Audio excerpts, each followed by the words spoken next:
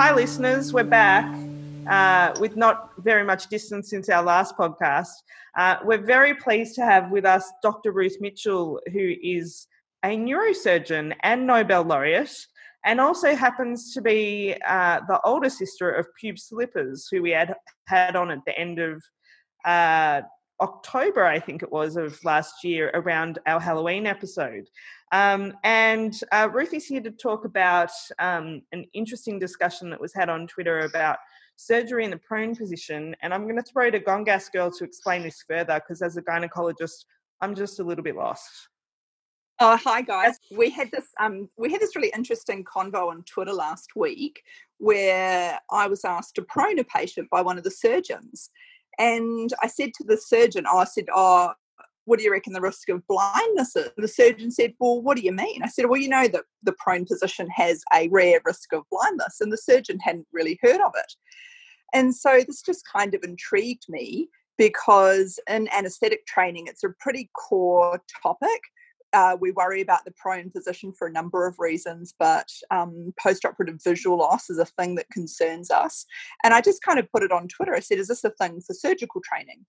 And the responses were really instructive, because Ruth and other surgeons quite quickly came back to me and said, look, if you're involved in neuro or cardiac, you learn about it a lot, but other surgeons not so much. So we're really delighted to have Ruth on here as our neurosurgeon to let us know about neurosurgical training for the prone position, in particular to do with eyes. So Ruth. Well, I've got to say, it's an absolute honour to be on your fabulous podcast and to be hanging out with the gang, even if it's not in person. Very nice to have you here. Nice to have you here too. By the airways. It's super fun. And I think that it's a really great topic, because it's something that we really emphasize in neurosurgery. And I had, in preparation for this podcast, I had a little look at my logbook for the last 12 months. I realized that actually more than half of the operations I did on patients were done in the prone position. So it's something that's really, really frequently utilized by neurosurgeons. It's really comfortable for us. And it's important for us that the whole team is comfortable with what we're doing, and that the patients are well informed of what they're getting into. And so I think I'm really glad that it's been highlighted. And that's, obviously one of the things I love about Twitter is that often you get into these discussions which can improve both patient care for people who are involved in looking after patients, but also the awareness in the community of some of the sort of technical considerations we have. So yeah, thank you so much for having me. It's really exciting. Gongaska, what were some of the comments that came up? Because I'm in the dark. Yeah, so some of the things were, about the actual physical position, like, the patient's head down, and if you position them so that they've got direct pressure on their eyeball, that can cause blindness. But the other problem is in spinal surgery, or surgery with lots of blood loss, or long surgery, or people who are older, they can get this thing called ischemic optic neuropathy, which isn't related to direct pressure on the eyeball. So, Ruth, what do you learn about that in your training? Well, I think the main thing that we learn really early on is we're going through the process of learning to consent a patient for an operation that's going to be performed prone. And, a significant proportion of a modern neurosurgical practice is spine surgery, whether it's cervical, thoracic, or lumbar spine. And the vast majority of those procedures are performed in a prone position with, slightly different equipment and padding and so forth, but prone nonetheless. And so we learn very early that you have to let patients know, if they're going prone, that there is a remote chance that they could experience either monocular or binocular blindness as a result of the operation, which, as we always say with neurological impairment, could be temporary or permanent. And as you say, part of that is because there are times when there's been a sort of an error made with the positioning, so there's some pressure eyeballs, but sometimes it's just because they're a little bit head down, there's some pressure considerations there, and so not all of the mechanisms are completely understood. So generally we quote for a prone position something between 1 in 500 or 1 in 1,000 chance of blindness from being positioned prone.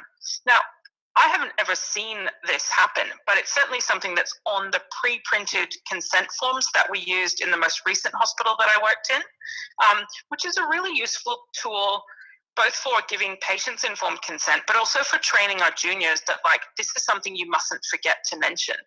And it's really instructive then when you get into the operating theatre to be able to talk through what are my considerations when I'm positioning a patient prone, and certainly one of them is pressure areas around the eyes. But, that should then lead us to think about all the other things about, where else is there pressure on this patient? And is there any way we can get the patient a little bit more head up, just a little bit? Would that be helpful for anesthetics? Keeping that conversation open, all of these little things can really reduce those risks. So I think it's a great conversation to be having. Yeah, I think so. I think so too, and it's wider than just spine surgery, because I was in the tweeting, it became apparent that steep head down for robotic surgery, patients are on their heads for many hours, and I was interested to see a paper that showed that 28% of people who are in the steep head down have some visual defect post-operatively, which is asymptomatic and resolves in 3 months. So I'm really pleased, Ruth, that you're kind of singing the same tune on there, because our training is so siloed, but it is very pleasing to see that surgeons and anaesthetic training is pretty much the same. I have a question about, unsurprisingly for Inquisitive Gynae, I've got a question about the logistics of the actual anaesthetic.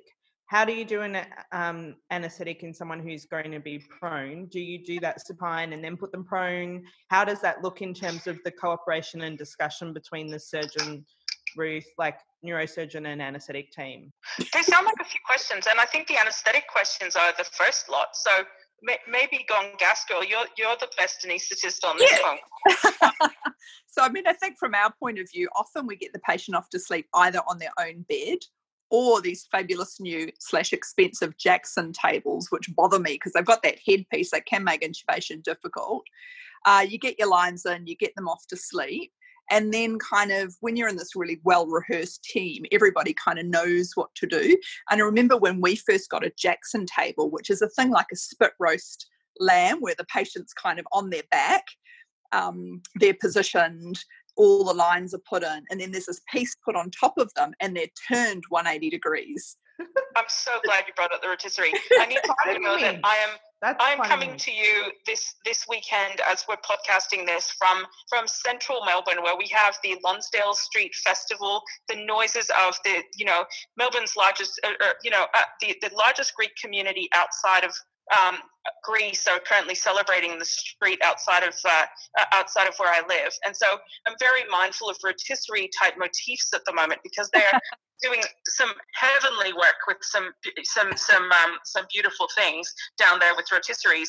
There are times when we use this thing called the Jackson table, and we turn patients prone in this like seemingly like draconian manner where they get they get strapped in. There's 4 seat belts that go around the whole patient, and they're kind of sandwiched between the flat part of the bed and then this radiolucent frame, and they get flipped over.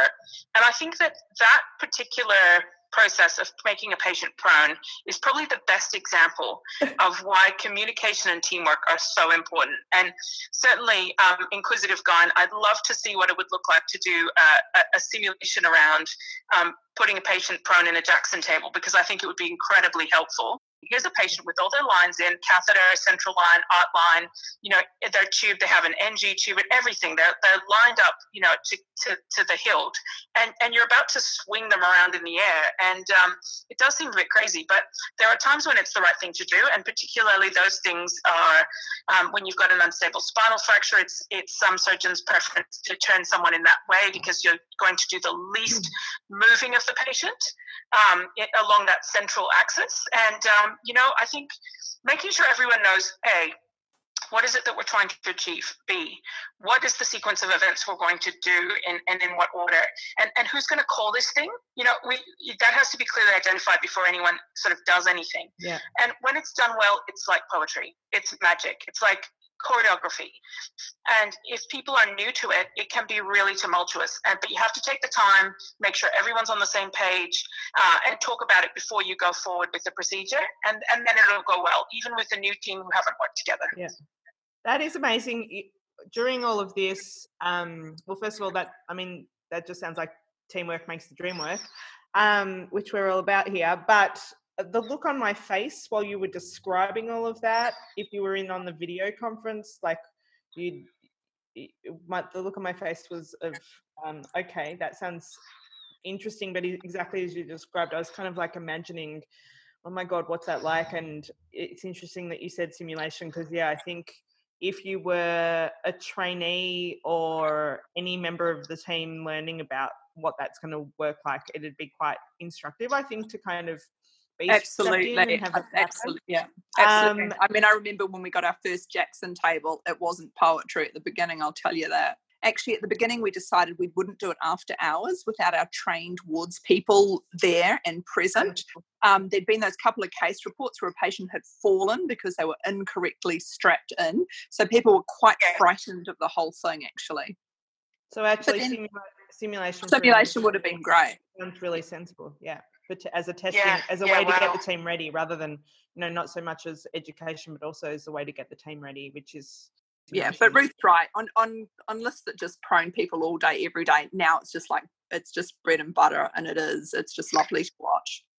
Some of the time you're doing these things because, like, the most common indication for having to put someone prone on a Jackson table using that technique, and there are surgeon variability. Some people wouldn't do it that way, but for those who do and who think that's the best way to do it, often you're having to do it after hours, because that's when someone comes in with a spinal fracture that needs fixing before morning.